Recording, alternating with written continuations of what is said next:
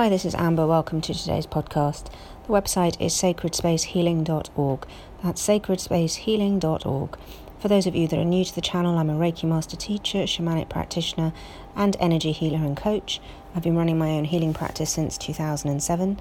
The work is focused on core wound healing, life purpose work, sacred union sessions, one-to-one coaching and healing, and I work with clients all around the world. The website, again, is sacredspacehealing.org. So thank you to everyone that listens in and all your lovely messages of support and your donations.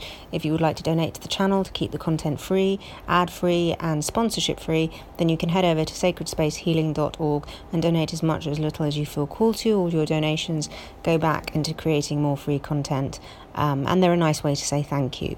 The podcasts are unedited. They remain that way, so you'll hear me probably cough, splutter, trip over my words. You might hear the neighbours start hammering and drilling because, hey, that always happens, doesn't it, when you want it to be quiet. You might hear birdsong, and I keep it that way because I keep it real, as if we were in the room together having a chat. And that sort of, in many ways, defines the work, that this is unedited, it's authentic, it's truthful, it's raw. That's what I offer my clients. That's what I offer anyone who listens to these podcasts. sacredspacehealing.org. So hello and welcome to today's podcast. I think this will probably just be quite a short one, but it's just to give you a bit of guidance on choosing your practitioner to work with.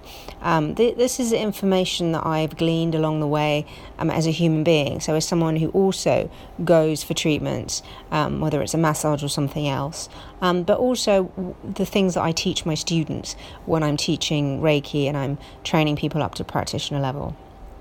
So in no particular order, there is a podcast out there that is for coaches and healers, but this is specifically for you as a patient or a client seeking help.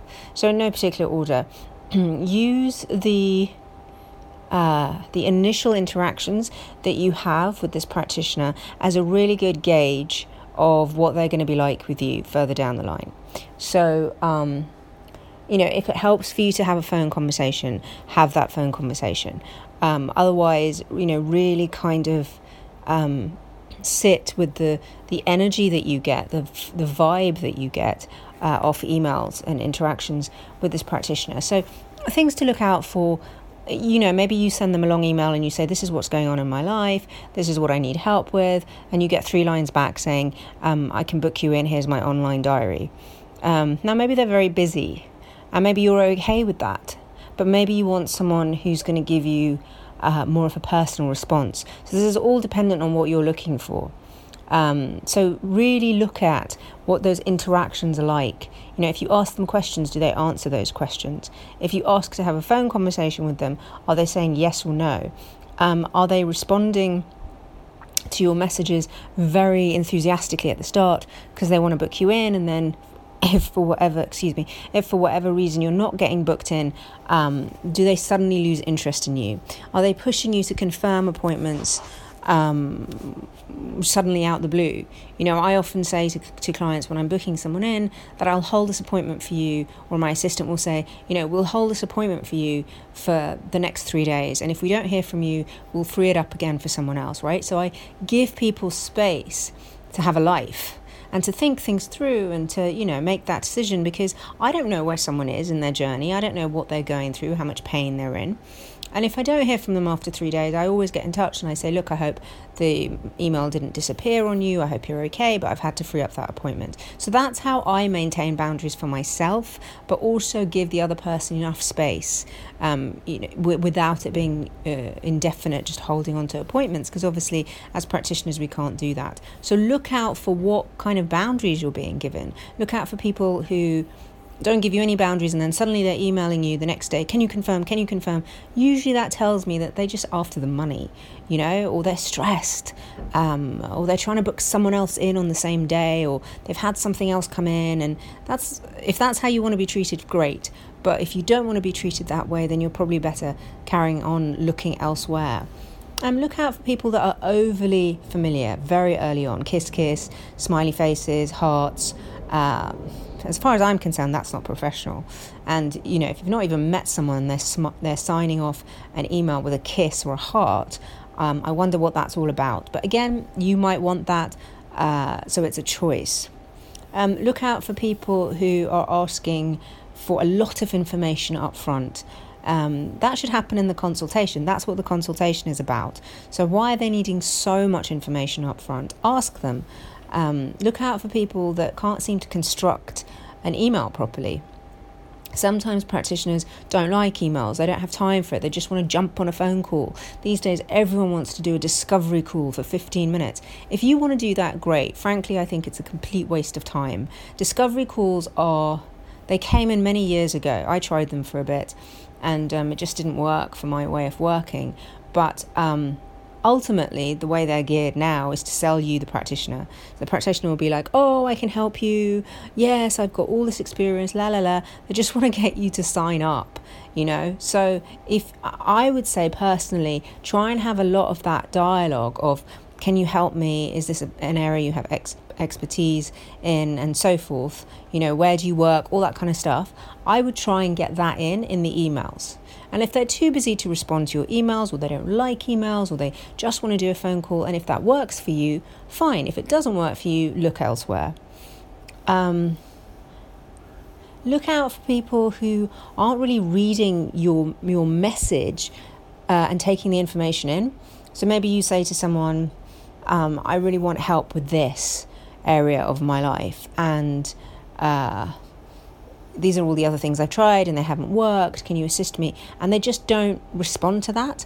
Or you say something like, if you're going to see a practitioner in person, you say, oh, I need step-free access, or are you near a train station?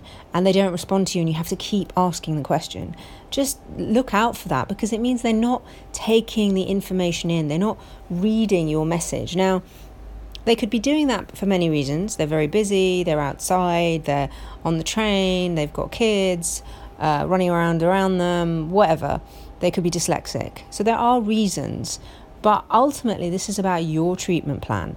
It's about what's going to work for you and how comfortable you feel with this individual, whether you're going to them as a coach, looking for coaching or healing.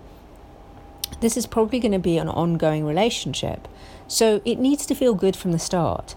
And if it doesn't, if it feels icky from the start and sticky, and there's miscommunication, and it's hard to get an appointment booked in, then sometimes that's a really good indicator this isn't the right person for you. Not always, but sometimes. I have it with clients where it was just going around in circles, and they're not booking in. They're not sort of, I'll offer them appointments and then they don't book in, and then something else happens, and I start to think, yeah, this isn't really going to happen. I mean, I'm here and the door is open, but if they're not feeling that vibe, I'm not going to push it. And so I back away. I'll always send a courtesy email. Is everything okay? Did my last email reach you? If you don't want to book in, that's fine. And then I leave it. And I truly believe that when a practitioner is right for us, we just know, and we jump on and we book in that appointment. And even if life gets in the way and there are gaps and we can't book in that appointment, even when we go back to them and try and book in, the door is still open. So sometimes it doesn't work out because the practitioner isn't right for you.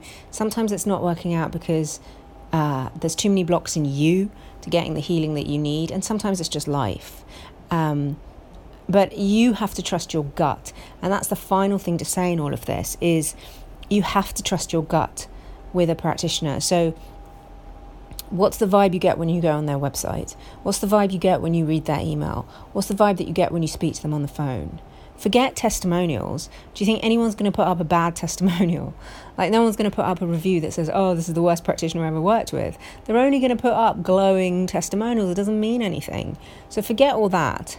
Forget how pretty the website is. Although it is a good indication of how much they respect themselves and their business. Forget where they work, although room locations do again show you how much they respect themselves and their business, right? But just go with a feeling, go with a gut feeling. And if you have any doubts, if you're unsure, if you're feeling, I'm not sure about this person, don't know if I like their photo, don't know if I like the vibe I'm getting, then keep looking. There's no point just kind of pushing through and thinking, oh, I'll give it a go. Keep looking until you feel, yes, this is the right person for me. And you might have many false starts, but it's better to have those false starts than to give your hard-earned money to someone who's not going to respect you or treat you with care or kindness that you're looking for at this time. And, I would also say, before you approach people, have a really clear idea of what you're looking for in a therapist and a healer. Because maybe you're not looking for someone who's going to hold your hand and be kind and, all sorts of nourishing and nurturing with you. Maybe you want someone who's going to be very business and very kind of, clinical. Or maybe not. So know what your priorities are. Is your priority someone that is flexible, someone that has strong boundaries, someone that listens to you, someone that gives you attention in between sessions, someone that has empathy? Like, what are your top 3 things that you're looking for in a practitioner? And then as soon as you feel that those are being honoured, you have a better indication if this is the right person for you. Similarly, as soon as you feel that these are not being honoured, you have a better indication this isn't the right practitioner for you. I think in our guts we always know when someone's right for us and the work is right for us. And we're very easily not swayed by a hard sell when we know. So it's good to do that bit of prep work before you start approaching people. Wherever you are on your journey, whatever you're seeking, I wish you much joy, love, peace and abundance. Until the next time.